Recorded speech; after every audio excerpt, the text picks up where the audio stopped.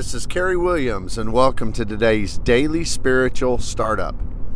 If you would take just a moment to follow, subscribe to the channel, and also to leave us a 5-star rating and review.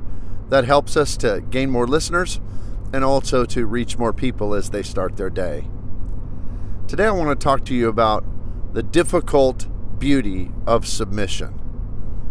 You know, submission is a subject that in our culture is not talked about very much.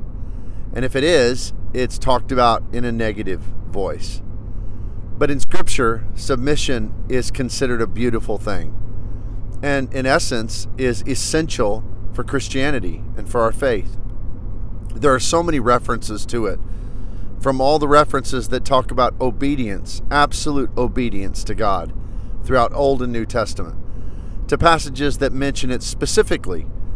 Like, for instance, when the Apostle Paul talks to husbands and wives and he says, submit to one another in the Lord. Or when the Hebrew writer tells us to obey those who have the rule over you, which I believe to be a reference to the shepherds. And, of course, if we lived in those times in the first century, that would be to prophets and apostles and all of that as well. But this idea of submission is difficult for us because we live in a culture of rebellion. We live in a nation that values individualism, and I value individualism. I think all of us can see the power of that. The idea of working hard, the idea of having your own mind and not being swayed or influenced by others and making your own decisions. But it has to be balanced with submission. And submission, the truth of it is submission is a hard thing, because it's not submission when you agree. Submission is only submission when you don't agree. When you agree, it's agreement. It's consensus. But it's submission when a decision is made, when a choice is passed down, when an instruction is given that you don't agree with, that you don't want to fulfill. And that makes it very difficult. I know in my life, decisions have been made that I didn't agree with, that I thought were not in the best fashion or perhaps with the greatest wisdom. Now, we don't submit on things that would cause us to violate a higher authority, which would be the Word of God or our Father in heaven. Any instructions God gives us are, of course, they supersede any other instruction by any human authority.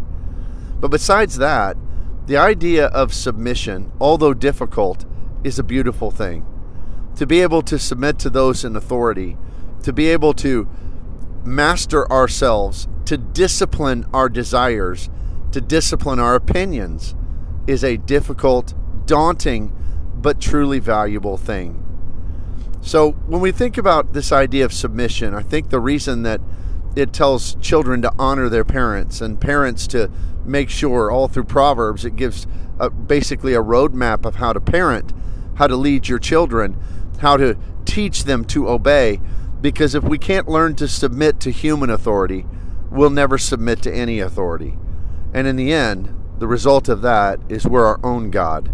And we live in a society where so many people are their own God.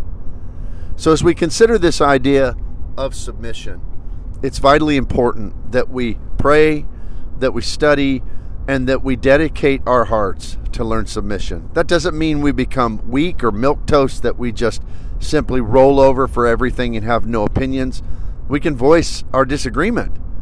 But voicing disagreement, yet submitting, is not weak.